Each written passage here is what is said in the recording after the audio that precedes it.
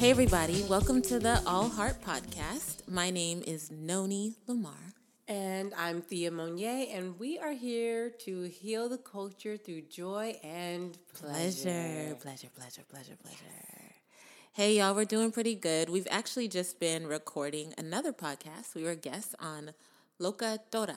Yes, It so was exciting. fantastic. They were amazing. Yes. We were recording in Boyle Heights, so you're going to be able to check out an episode from them soon, and we'll let them know probably on our All Heart Podcast Instagram. Yes, for sure. And on our personal Instagrams and everywhere. But they're really dope. We're really excited. It was a great conversation. It was like meeting ourselves It was.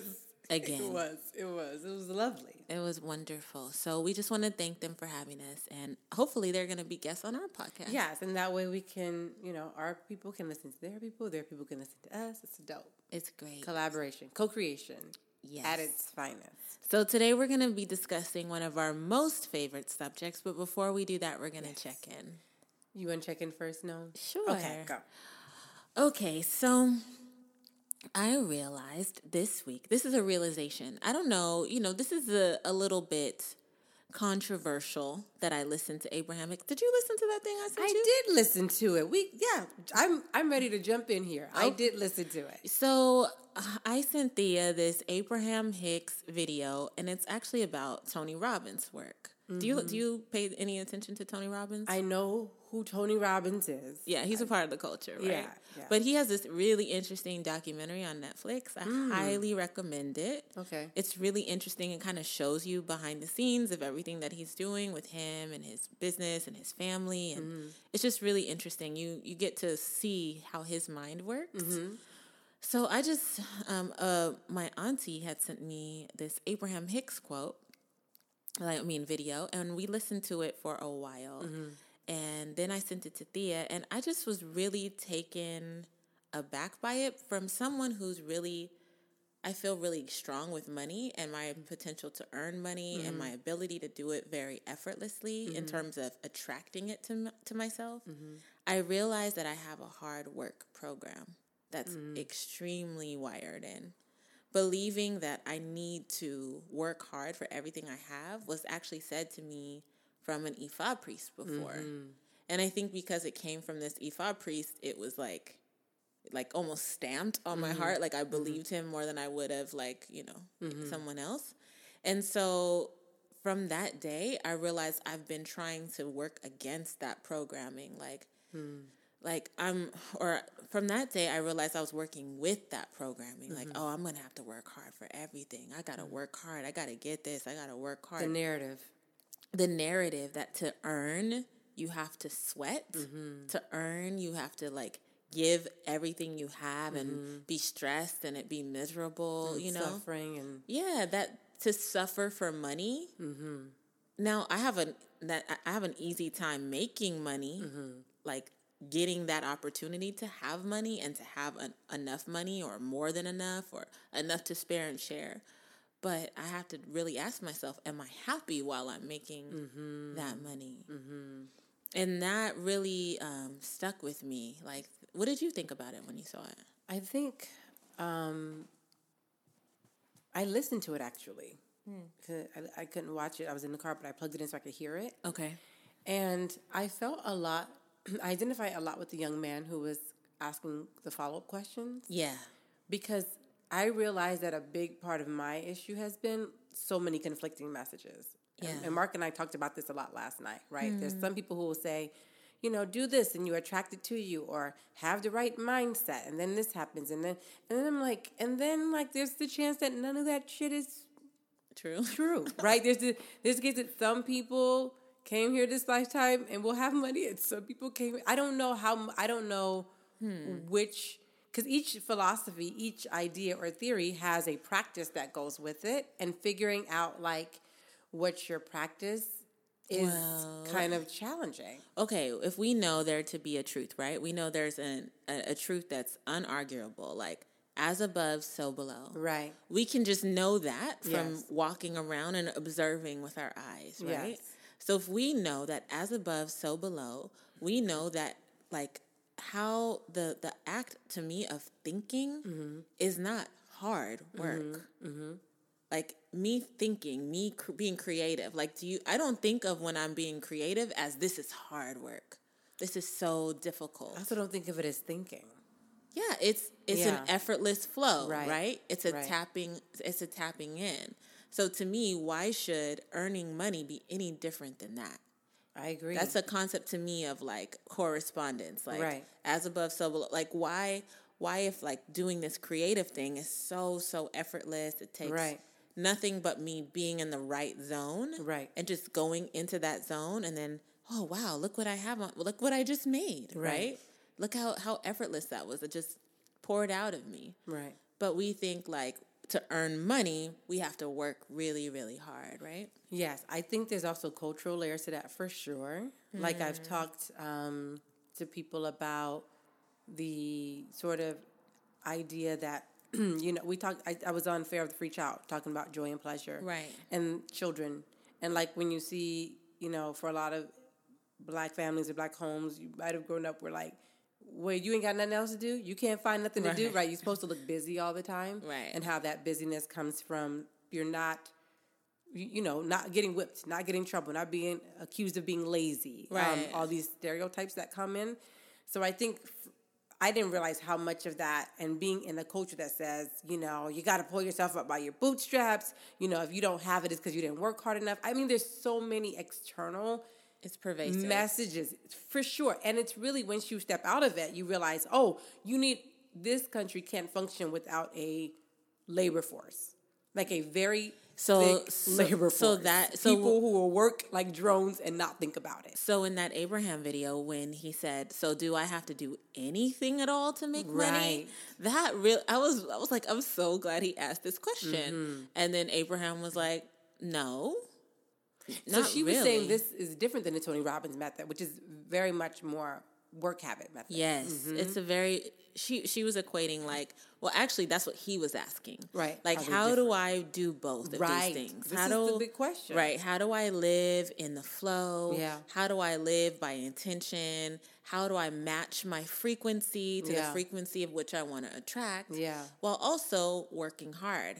While also putting all of my effort into it and being a high performer is basically what I felt like he was talking about. Yeah. Being high performing in business. Yeah. He's like, I don't hear anybody saying like I'm in the vortex. No, you don't. But my husband has talked about that. My husband talks about being in the stream. Yeah. And he says like, once you're in the stream, you know it. You really aren't doing anything. You're just in the stream and things are coming towards you.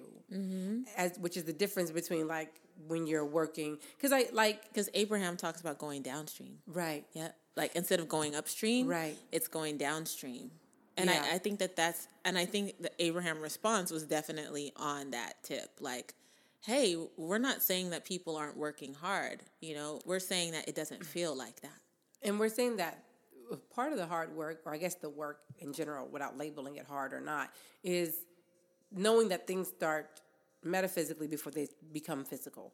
Yeah. So really, if you want to put work in, you could put the work into the controlling your thoughts or changing your thought pattern. Exactly. So that's what's on my heart is I've been actually doing every night, starting to change my program, going to sleep, listening to things that are reprogramming my brain outside of the work hard narrative, outside of the work hard paradigm, because it's a lie. Like, there's a lot of things that I've experienced in life that were very extravagant that I didn't work hard for at all. Right. That were easy. Yeah. There's a lot. And actually, to get the jobs I have, I don't work hard to get them. I just feel like I have to prove myself while I'm doing it. And I have to be the A student and go above and beyond and prove. And when I don't do a good job, it's like I'm staying up all night, beating up myself. That whole paradigm is a capitalist model. It is. And I want to be outside of that. I want to be inside of that flow part where everything flows easily, but also like knowing that I don't have to be the proving myself as the best worker bee around. Right. Even as a boss. Right. And that's definitely like super, I think it's super enforced, the idea, because capitalism requires a large labor force that doesn't really question things. And like I said, with him and the two parts and how to live it out, I think what ends up happening is people may start with the Abraham Hicks model, but when nothing happens in the time frame that they want it to happen, they're like, they click over to the Tony Robbins. Work hard. Yeah, like, and that's let me sweat. So let me grind. patience is the thing in between these things, right? It's like the way you make these two models work together is patience, because you know, if I have a creative project, if we're doing a film, right, then like we're going to work hard, but it's not going to feel like hard work because we love it, right? Yeah. So it's not. Then hard becomes relative, right? I mean, this podcast requires actual work. Yeah, but it doesn't feel. Easy. Yeah, it doesn't feel like that kind of work. Shout out to our editor, though. Shout out to our editor for sure, who's doing the hard, the heavy lifting. There's not editors for everyone. No. But yeah, I think patience is the piece, because when I think about my own, where I definitely believe in the spiritual version of what Abraham Hicks was saying. Mm-hmm.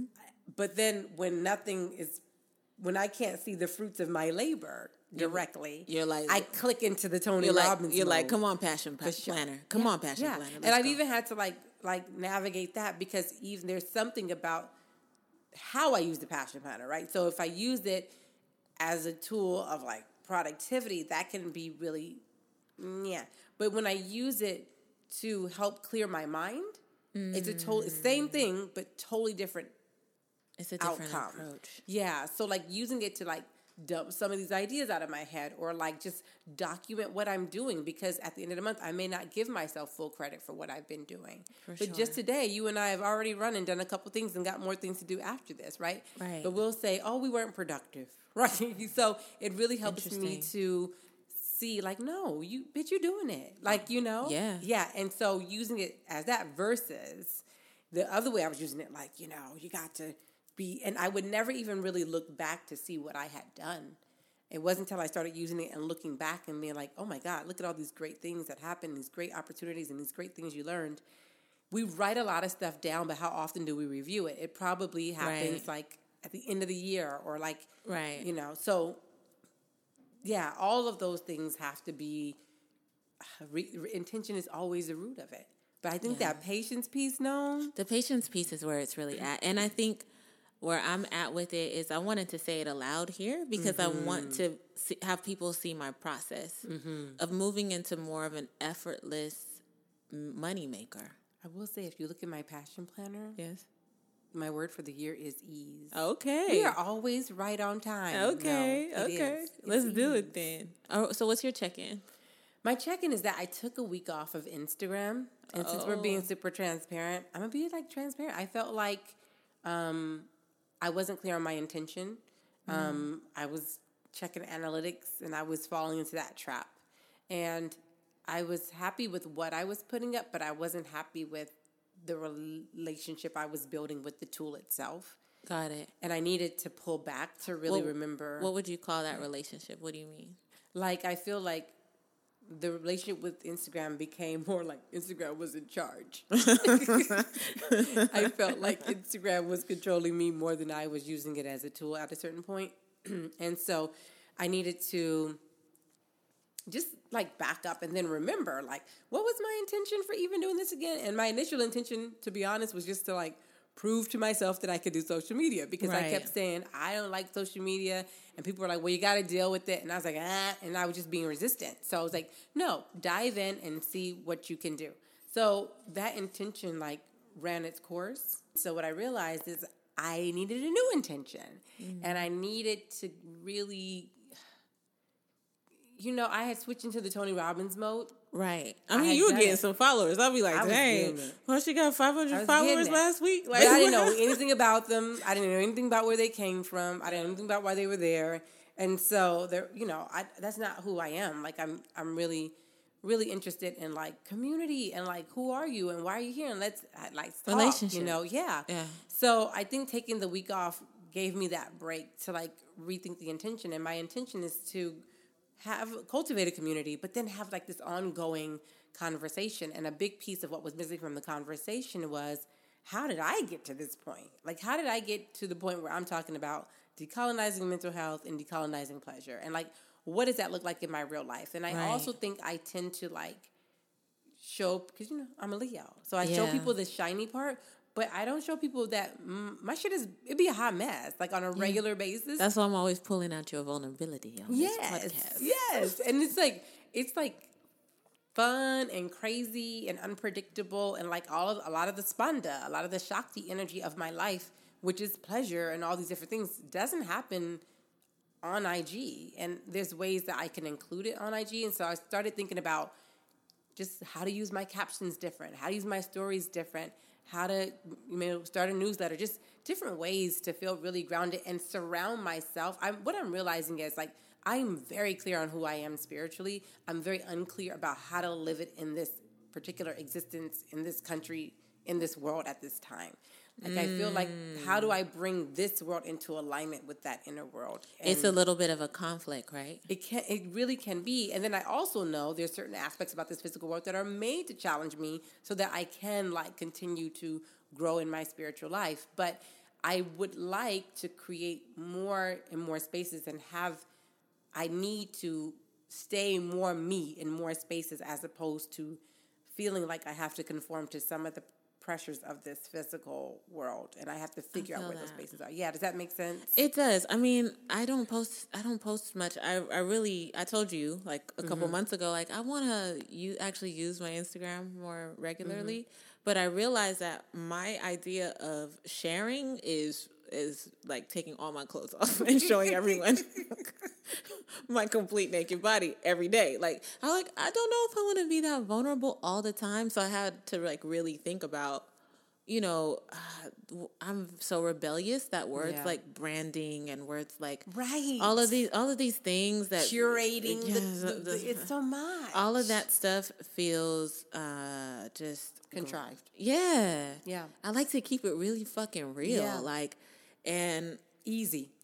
Yeah. I like to keep things real, and I like them to feel organic. Yes. And I like them to feel natural. And so a lot of the things like I don't think a lot about followers and stuff like that, but I do think a lot about when I post things, the relationship that I'm having with the person. I want to be expanded. Sure. I want to say something and for someone to say something that I haven't thought of. Right. Challenging that thing, right? So that's mostly, but I've been thinking a lot about that. Like we all have a side apartment on Instagram. Like everybody that uses social media has a world on Instagram that they're spending so much time depositing and cultivating and observing. And so then it should be a place of joy, right? If it's mirroring my spiritual life, then it should be a place that I enjoy, because I really enjoy my spiritual world. I really enjoy my spiritual life tremendously. I want to be there all the time. I really enjoy Instagram, but however, maybe I enjoy it because I'm more consuming.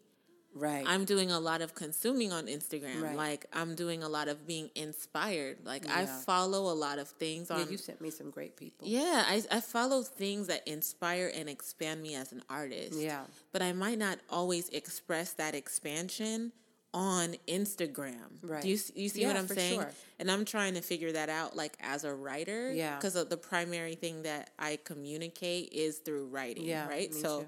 How do you use, but I also am a person who does make images. Yeah. But the kind of images I want to make feel quite, the box feels limiting. Yeah. So to me, it's like more so starting to look at it as an artist, like how can this be a storytelling tool? Yes. Noni, don't look at it all the time like someone's making you brand yourself. Right. That's my resistance. It is. And be resistant, because like it for me, it was kind of a rabbit hole. Like people like giving me advice about different things. It was kind of a rabbit hole. And then like even going back to something you said, I have no filter. Yeah. Like I am not a filtered person. I'm not easy to shame. And I realize also I'm not afraid of a lot of shit. I'm really quite fearless. So for me, like I feel very limited when I have to brand and curate, because actually I would show you all my shit just like you were talking about and think nothing of it and feel no shame. Right. So why wasn't I doing that is my question that I had to really ask myself. And I realized a lot of it was because branding requires you to think this fits, this doesn't fit. And I'm like, none of this shit really fits. None of it makes sense. if I had to explain to you how I went from like 22 to turning 39 and like being in a hip hop band and moving multiple times. And, right. I mean, that's what all happened. And it was all messy. And I had no clue what I was doing the whole time. And that is what people need to know. Because if I'm just telling them decolonize pleasure and here's how and Spanda and Tantra, but they don't know how I came to that understanding that it was 17 years of like trying to be loved, trying to learn that that's not how you get people to love you, and then trying to learn how to love yourself, and then turn that into how do you love other people in the world, and how do you expand the world, and that it was this grand journey that I didn't even know I was starting, right? And okay, so too, like as an artist, like we're both creatives. Yeah. Like my resistance too is becoming too promotional. Yeah. But I sometimes wonder, and I heard you talk about that too, like I sometimes wonder if it's me being resistant, not wanting to stand in the full power. The visibility thing we talked Yeah, about. And yeah. But it's good. This is why it is good. It makes us question these things like about ourselves, right? Like there is something to self-promoting, like, and feeling comfortable saying, yeah, I am worth doing this. And if you want to support me, then do this. And it should, but that's just one aspect of what you're asking from this community that you are pouring into by sharing your world and sharing your wisdom. Yeah, and it's a brave thing to do that. Yes, it seems like it should be both. Mm-hmm. And the parts of it are so foggy to me. Mm-hmm. But I think maybe I have a judgment of, but I never judge Beyonce for promoting something. I don't ever judge any, you know what I'm saying? Right. Like people who have, I don't want to get into Kardashians, but you know, somebody like selling their lip kit. I'm not like, dang, why is she out here selling her lip kit on Instagram? You know why she's selling the lip kit. She's selling the lip kit to make money. And so, I mean, yeah, I just think it's whatever we use it for, it has to be something that allows all of ourselves in the room and challenges us to celebrate ourselves or ask for support or and yes, that support can be financial, and feel okay with if they do it or not. The other thing that helped me, though, I talked to Crystal, our friend Crystal, and she said she was listening to Making Oprah, the podcast. Yeah, I love that. And that on there, Oprah talked about, if she has 10 million viewers, she really only needs 5% to actually like move and purchase one of her products, right? Mm. And so I thought about that because on this other podcast I was listening to, remember I went and I wasn't listening to podcasts, now I'm listening to a lot of podcasts. He talked about the 5 steps to genius. And from the idea and to the sharing of the idea, to the getting the idea to your community, and then when it goes beyond your community. And he was like, if you're viral, maybe 1,000 people out of the millions that follow you are your community, are your people. So thinking about that on Instagram and using that 5% reference that Oprah gave, right? You say you have 3,000 followers, 150 is like really hardcore community. Mm-hmm. And so if you're always thinking about how to feed them and how they can feed you, then the rest doesn't matter. Yeah. Because I mean, that's my approach. Like what you just said, like there's always about that 150 people who are engaging with me on a regular basis. Yeah. And I think about it more like I'm like at a dinner party with them, or I'm at a, like, remember old school kickbacks? Like, I'm at a kickback with them. I'm thinking more of I'm sharing myself. I'm sharing my family.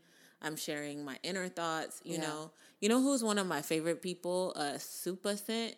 Is that how you say her name? Supa Scent? I never said it out loud. I just seen it. She kind of does both now that we're talking about it. Like, she's super real. Incredibly real. She's from New Orleans, and she built a whole makeup company on Instagram, like from her Instagram followers.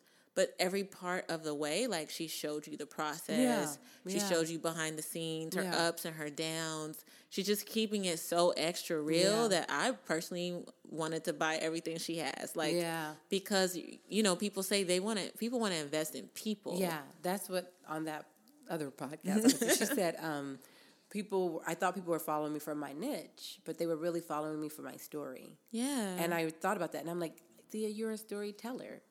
what story are you telling? Like, what's missing is the story, you know? I think that's great So that you're I'm really sharing excited. that, though. Because Yeah. this is something that creatives are thinking about all the time. And I thought about it, so I'm excited. Like, I'm excited now to go use my captions. It made me tap back into being creative. Like, okay, I know what this tool is set up, but I don't know, I can make it do whatever I want it to do. So how do I make my stories tell a story instead of it just being like, buy this, share this person's stuff. Like, it was just kind of like advertisements for people, but really like, how do I make my stories tell a story? And how do I use my captions and have people more so wanting to read my captions than even looking at the images? Like, these are the new challenges and exciting things for me, right? I did. I like that. Check on my save stories. I did a day in my life once.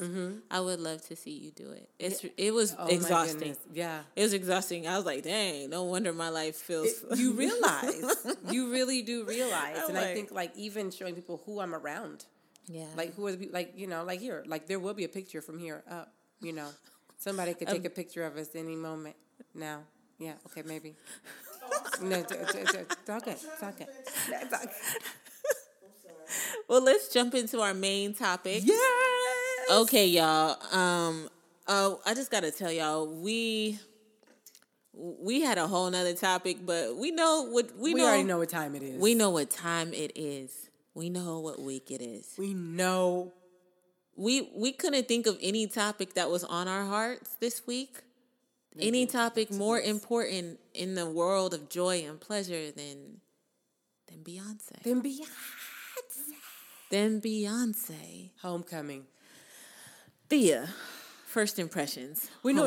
I have to go to you because you hadn't seen the Coachella, right? No, I had seen Coachella. Oh, you saw Coachella. Okay. Let me tell you the first time I saw Coachella. Maybe we could go back to there. Okay, let's go back. Okay, the first time I watched Coachella, I decided I was going to watch it at the gym. I got the live stream. You must have ran like 40 miles that day. Oh my God. I decided I was going to watch it at the gym. I remember crying while I was like on the stationary bike. Like, I just couldn't believe that a human being could do all of that. Now, the difference between when I saw it then and when I saw it now, and maybe it's just like where I'm at in my motherhood journey, right, is I felt like, well, I'll never be able to do anything like that. And I meant the physical part of it because I was once again at the gym. Right. But the physicality, you know, I am a Taurus. I'm an earth sign. Today's the first day of Taurus. Welcome to our season. Welcome to the season of pleasure, the season of beauty, money. The season of money, riches, wealth, love. Love it. Sex, orgasms. All of it. I am a walking pleasure principle. A pleasure principle, I say. That. Janet Jackson, a famous Taurus. And this is just the first day, y'all. A famous Taurus, Janet Jackson, wrote a song called Pleasure Principle because that's how we should all live. Yes, it is. So I was sitting there at the gym just like, man, am I ever going to be able to like get the body I want, do all of the dancing I want to do, the dancing I have in my heart? And I saw Beyonce and I was like, nah. You won't ever. You're not doing that. You ain't getting there. Like, I was basically like, give up, boo. Shoot your like lower, shot, but just shoot it. But like just lower. Shoot it lower. Right. So the difference of watching it this time was I got to see how she got there. I mean, this is what we were just talking about Instagram, right? Like, I got to see her process. I got to watch her struggle. I got her to see her say, I teared up there. I got to hear her say, I'm hungry. I'm sorry if this is a spoiler alert. Y'all should have watched it. You should have watched it. I have no sympathy. You got the first 48 hours from when B dropped something and then you're done. Yeah. That's it.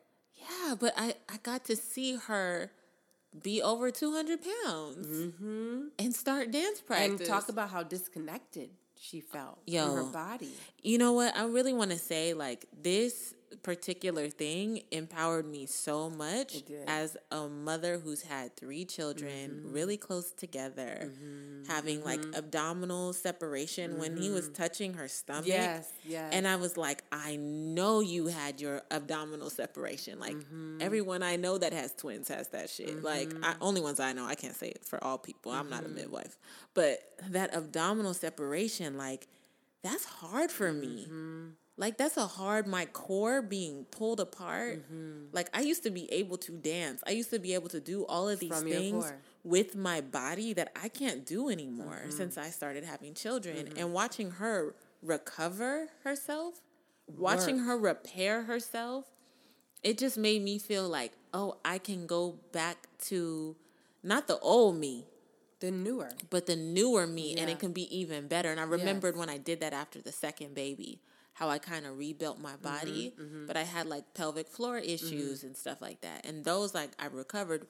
But this abdominal separation, DR situation, I forget what it's called, but where your belly kind of pulls apart. Me having that, like, that has been a real source of, it's not even, it's not like, what's it called? It's not where someone can see it. It's not a vanity thing.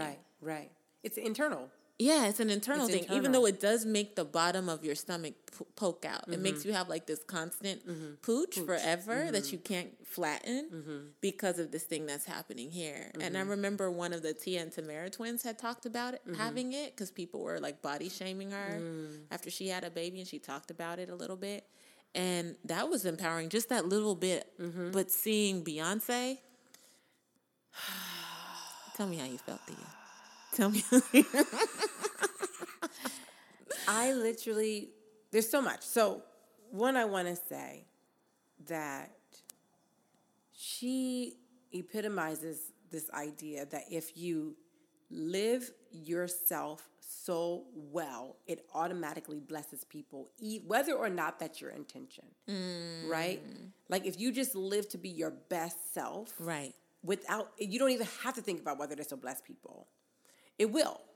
Right? And so I feel like her work, like, since formation for me, I would even go back to the self-titled Beyonce album when she said it's all free with Rocket and... Yeah, like when... Well, that's self-titled Beyonce, although there was some parts like that partition part.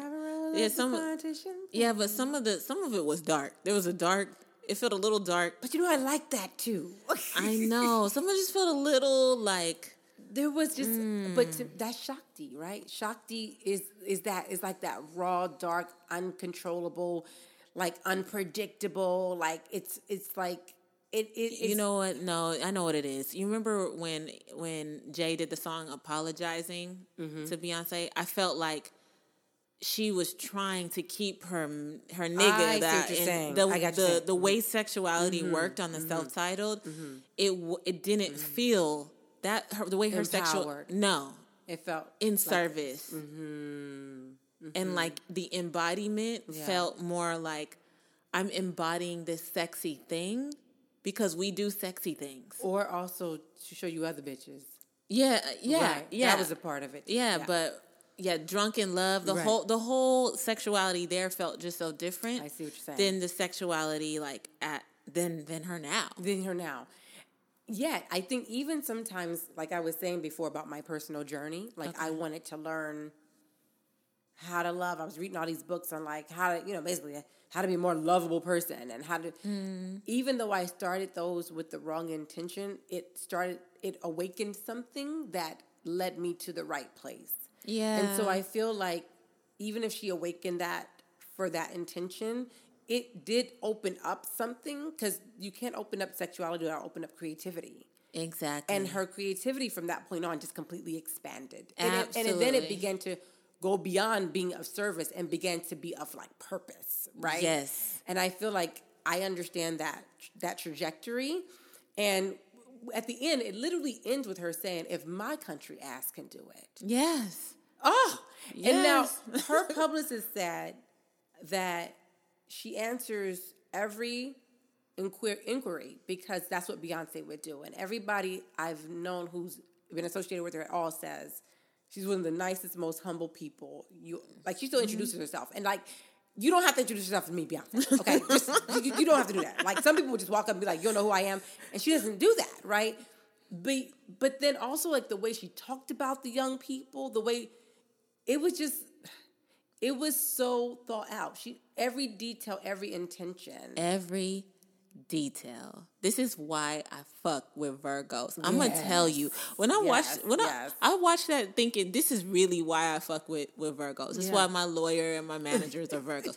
This is why. Like, everything. no stone unturned, like no step, no rock. And because of that, nothing. She thought of not just the audience there at Coachella, but every way that you would possibly take in this information and every person. So whether it was visually or whether it was audio or whether it was you were there in person, we all felt like we were at Coachella. Yeah. You know, I was deep in my grief. That the night I watched that next morning, that was the first day I didn't cry. I'm not trying to put that all on Beyonce, but I'm going to tell you, largely watching that was so much like, okay, I felt for once, no one can deny you're a genius. No. Because I've been saying you a genius for so long. I have too, and folks don't want, listen, and somebody was talking to me about it the other day, and I was like, today, on Bay Day, you do not come in here and talk to me about whether or not Beyonce is a genius. Because today's not the day. Everybody knows the day that Beyonce drops an album is a National Black Women holiday. Every fucking time. And if you don't know and you're listening, now you know. Do not bring us absolutely no bullshit for the 48 hours after Beyonce drops new shit. It's a 48-hour holiday. It's a 48-hour Black woman holiday. And you can join in, but you can't take away from it. I was like, look, all them people that I always want to talk about, everybody writes her songs. It takes a team of people. I'm like, she just showed you who's giving the notes. But you know what? She did that before, and Life Was But a Dream, but people didn't want to catch it. It's different. And yeah, but she was doing that. She was doing it. She was directing. She was showing where she wanted the shots. So that Virgo part of her, that piece of her has been there. It's always been that piece of her. And when she did, this is one of my favorite moments, was after she gave them the notes, it was like, you know, I'm not giving you notes until these notes are done, basically. And Jay-Z gets up and he's like, well, good night, y'all. You know, but she also tried to be, the Southern woman kicked in like, well, and I know we could do it. We family. We could do it, you know. I believe in y'all. Yeah, everybody's giving their best. But like a nod to your grandma, but wash under your arms. I love you, but wash under your arms. All right, we family, but don't fuck up my shit. Got it? Okay. It was incredible. And this is what we're talking about, like, this is what you do with 3 children. This is what you do. Breastfeeding in between. You literally, the Black woman is God. God! That's our pronoun. She said, I'm going to do the rehearsal. I'm going to do Soul Cycle. I'm going to do the stairs. Then I'm going to go breastfeed. Yeah. I'm going to eat only fruits and vegetables. Oh, my God. That's it. She said, I'm so hungry. I'm so hungry. But, you know, I was telling somebody today, I was like, you know, some people, when they watch her, they either get, like, jealous or they get, and, you know, when I see that, I see me. I see myself. I feel empowered. I feel like, look what we did. Like, I feel like we drink from the same fucking cup of water. As I take a sip of water. But as you take a sip of water, I feel like we drink from the same cup of water because you know what? And all that, and this was happening during my week off of IG when I was trying to get clear. Yes. What a beautiful time, right? Beyonce planned that during my week off because we cousins like that, which is amazing. And I said, and I had watched the Abraham Hicks thing, and Mark and I were talking about stuff, and I said, you know what? Fuck everything. Here's what it comes down to. Be your absolute fucking self and don't give up.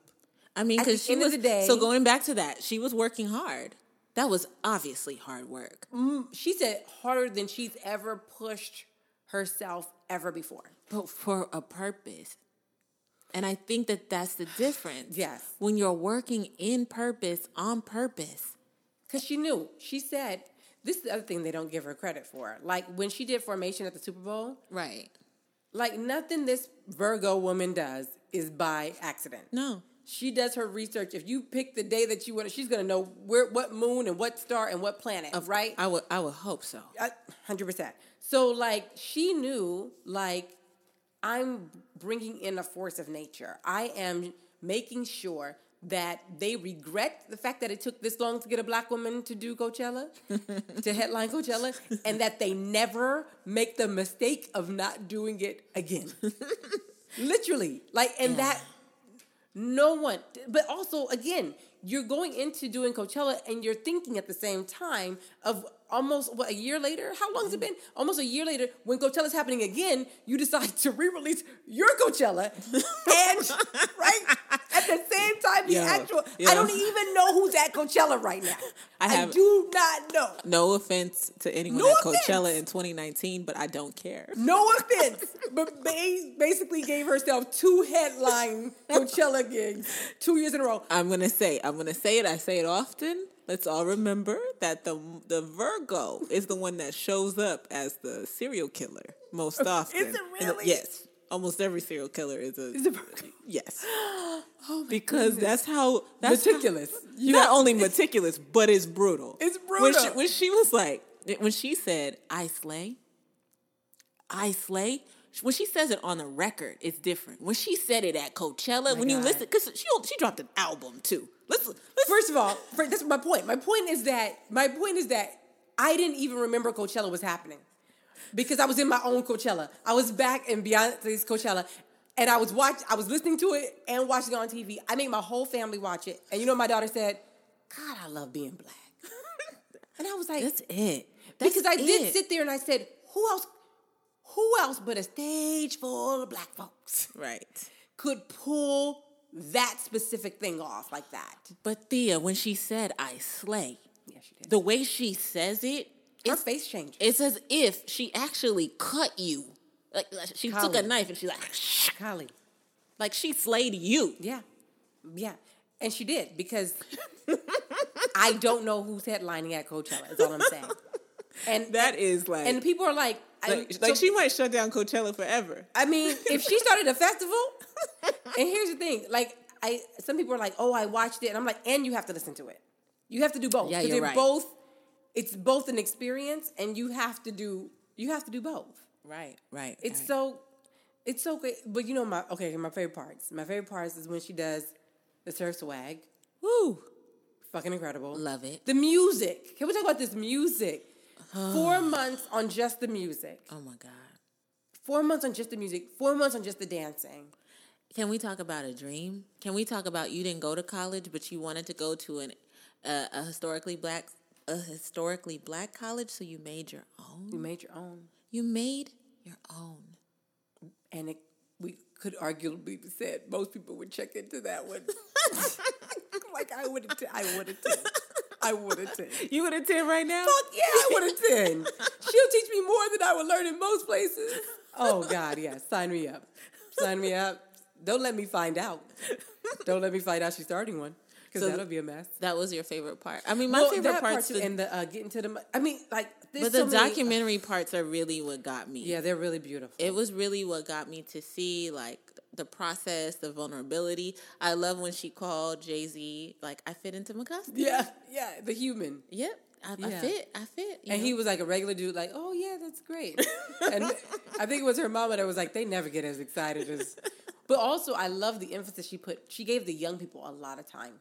Yeah. A lot of, like, credit. And what I saw her doing in her creative process was what I wish more people would do when they're working with black folks, is stop trying to tame us, which Viola Davis said, is she knew that, like, if I just give them this kind of space, this vortex of energy, and they bounce off of each other, that they're going to create something magical. All I'll have to do is, like, prune it so that it shows in the best light. Yeah. But really, she let them, because they were able to have different personalities, different moves. There was so much individuality still on the stage, and they were a unit. And that is our way. And we nobody, remember they said that? Nobody was marginalized.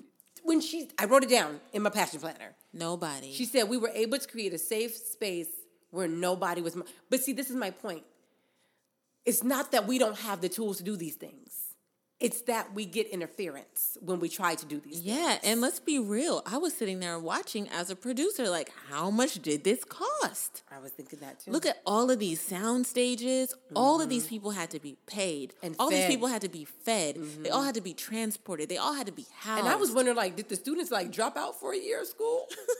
Because they was with her working on this all the time. But it was beautiful. Yeah. Like when she talked about their haircuts and their body, the things, like she didn't stop them from being them. She enhanced it. Yeah. She created a space where it could flourish. And some of them said, I didn't want to go home. Would you? No. I was like, I'm moving the entire family. We're just going to follow your trailer wherever it goes to your next gig. I'm sure you're going to need somebody to do something. And I'll sign up for that. It was really inspiring. And I mean, I have of course, that's what I expect. Did the mama stuff touch you the way it did with me? It really did. I needed to know in that moment that even the greatest among us doubt. And the other thing I got from it was like, she has decided to allow creativity to take over her being. And that even in those moments, that's where she's pushing towards, right? Like, and it's a fight. So sometimes you and I talked about this a lot, like, and we're going to talk about this soon about shadow and light. You know, people think light is the absence of shadow. And I just don't, maybe it's the Oya in me, but I just can't. Yeah. Right? I recognize. You saw me and my mom talking about that too. I recognize that, like, what makes me great, what makes me Beyonce is not that I don't doubt, not that I don't have fear, not that I don't hear the same shit in my head that other people hear, it's that I do it anyway. Absolutely. That I do it anyway. Absolutely. And what I saw in her face was like, I don't know if this is going to happen. Like, I know there were moments where she had the self-doubt and there were moments, but she just wouldn't fucking stop. No. And I feel like that is the piece, like what made Octavia Butler, when you read Octavia Butler's notes and her doubts and like, does this work, and her rejection letters. But you have to be tenacious. She didn't stop. But that's grit. That's grit. That's what that is. That's grit. That's the grit. That's the ability to keep persevering no matter what. And that's something we have in tons, spades. I wanted to say spades, but it felt racist. It did. So I didn't want to say it either. But we have that buckets full of grit. We have swimming pools. Lifetimes, generations full of grit. And I feel like we don't celebrate it. You know, listening to you and your mom talk about it, and then watching that, I was like, you know, I love that, and like giving myself credit for that. Like I do, that's what I'm saying. I could see myself. Yeah, me too. I could see myself like, you know, I do that. I keep when going. She said I have to go home to my 11 children, I was like, don't did that speak to your spirit? My spirit? I mean, our children aren't that far apart in age. Yeah. No, so to say like I have, and this is something I want to say too, because a lot of women in the public eye don't say this. She says, I have children. I have a 6-year-old. I have twins. I have a husband. Now, most people don't talk about that part. While they're talking about their work. No, they talk about their children. But not the husband. But not the husband. And they were right next to. He was right next to the children. Can we talk about that part? Okay. You want to? He was right there. Oh, he was right. That's what you're saying. He was right there. And let me tell you something.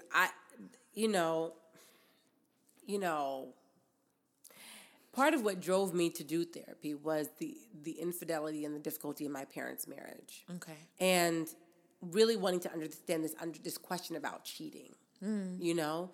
And because of that experience, and it was so catastrophic, you know, I grew up with that being like a complete deal breaker. Okay. Right? Like cheating is a complete deal breaker. It's not for me. Right. Yeah. So this is what I'm getting to. And so, but that was coming from me really not understanding fully the dynamics. There's a difference. Like there's some people who are just assholes. Oh yeah. And selfish and self-centered and they cheat. I'm not talking about that. No. I'm talking about an act of infidelity that is a symptom of a problem in a marriage. Exactly. And when they both chose, first of all, let's just say Lemonade came out first. So we, like it or not, I'm going to give Jay credit for that ass beating, because that was a year-long ass beating. Right. Beautifully done. It was visually phenomenal. It was a drag. Impeccable. It was a 365-day But you know drag. what? It could have been. But also by the time you got to Sandcastles on the album. Right. You and Forward and all, you really understood that this is the reality. Dang, when we get together with people. I just thought about Lemonade with that. I mean, this woman is a really great artist. She's a really great artist. Beyond. Yeah, she's a really good artist. She's a full-on, fully evolved creative being. You know, we talk about fully evolved spiritual beings. She's a fully evolved spiritual being. Nothing she wants to create will be stopped, period. And so with him, I feel like for me, it wasn't. It was a telling. It didn't feel like a drag because by the time you got to Sandcastles and Forward, and she did everything strategically. It's the truth. We come into these relationships and we don't know everything. Yeah. I hear couples say all the time, I know that about them. I know that about them. The moment you think you know everything is the moment you have already began the decline of the relationship. So the beginner's mind, every day. The beginner's mind, that was one of the best relationship advice I ever received. It was from a queer woman, and she told me she had been in a relationship for a really long time. She said, I wake up every morning with beginner's mind. Mm-hmm. I start every morning as if I've never met that person before. I can't assume what you're thinking, what you're going to do, making no assumptions at all. Right. I have complete childlike beginner's mind every morning. And Ruby Dee, I've mentioned this before. I don't know if I mentioned it here. I probably did. But Ruby Dee, when she was giving Will and Jada advice, and they were like, we've been together 17 years. She's like, you just getting to know each other, right? Mm-hmm. And so I feel like for them to share that, and it was attacked, but I feel like people weren't ready to see the truth about relationships, which is that we come in with a lot of shit. Right. We come in thinking we know more than we know, and there is a humbling. There's a humbling that tends to occur, and it can occur different ways. It's not always through cheating. It can occur a lot of different ways, but who we decide to become through that and on the other side of that, like at some point they realized, like, if we let this version die, we can start over with the knowledge we now have. Right. And that is what you've seen. And they've been able to use it to create from such a different place. Both of them, because the 444 was a great album to me too. I love it. I love that album. I love it. And so it's really, people really good. Willing to use their I listen to that more than Lemonade for sure, actually. People willing to use their story to help others heal. Like Jay-Z talking about getting therapy. Yeah. But even her being a feminist and saying and acknowledging that she's caring for her husband and that her husband is a priority. Is a priority and needs time. And can't just be following me around here. Yeah, I got to go take care of my children. Everyone understands that. And I have a husband. Mm-hmm. That's true. I have a marriage that needs to be poured into. And he did not come save or interject when she was handing out that tongue lashing over them notes. He was like, well, you know her. Y'all know her. Bye. See y'all tomorrow. I'm just here to get the kids. Because that's one thing that we do see. Sometimes it's like, if there are men and women in a similar dynamic, there are times when, there's so many. I always say this. I always tell my husband this. I was like, there's so many artists you don't know anymore because they had husbands who were their managers. And I was like, and I just, so I don't like to. Do you tell that to your husband? I do. I do. I say, because he's not managing, Jay-Z's not managing her. No. He's there in partnership, but in a different way. Well, I don't know what's really going on. We don't know. But my point, from what we can observe, there's a part, she's in charge. From what we can observe. She's running her life. For sure. Yeah. Right? And they've both made an agreement to prioritize family. Their family. Right. Their family. That was just so impactful. Also, people with that much wealth, money, and access say the number one thing is family. It really also reminds you that, all this, going back to the workaholic thing you were talking about, that, what is the point of all that if we can't tap in and make that priority? But as a creator, circling back to the beginning, how you can make all your dreams come true with money? I'm sorry. When you're talking about creating, 100%. You can make all your dreams come true. When you wish upon a star. If you have the right amount of money, you can make anything come from your head into the world. And it's a beautiful, beautiful blessing. Let's do it. Let's do it. All right, let's close out. What are your do we have anything more to say? Well, I'm just gonna. We usually do words for the heart at the end. I feel like we should just quote some Beyonce That's lyrics what you're about to say. I'm just about to say. I'll quote a quote. So from A Course in Miracles that Beyonce used as a line in All Night at the end of Lemonade, and that is, "Nothing real can be threatened." I got the tattoo before. See, that's what I'm telling you, we cousins. Because I got the tattoo before Lemonade dropped because I finished reading A Course in Miracles. And I was like, yeah, this is a big accomplishment. That book is big as fuck. So I got the tattoo, and then Lemonade dropped, and I heard the line, and I was like, me and my cousin both reading A Course in Miracles. The whole quote is, nothing real can be threatened. Nothing unreal exists. Herein lies the peace of God. Okay, my words from the heart are just like, go listen to Lift Every Voices Sing. I mean, that's when I start crying too. I really feel like it's one of the most beautiful songs of all time. She also redid Before I Let Go. I saw that. Did you hear it? Yeah, it's beautiful. Y'all, if I don't electric slide to that shit by the end of this week, I can't make any promises. I need somebody to join me in the middle of the floor for an electric slide to the new version. And it would have been sacrilegious if anybody else did it, because Maze and Frankie Beverly have had a lock on that shit, right? But she did it. She did it. All right, y'all. Thanks for joining us. We love you very much. Follow us on Instagram. Let us know what you're thinking about the episode. If you're not a Beyonce fan, yo bad. And, send us a little message. Anything that y'all have on your hearts, share with us. We've been getting great, amazing messages of how the words we're saying here are impacting your life. We're so grateful for you. Love you.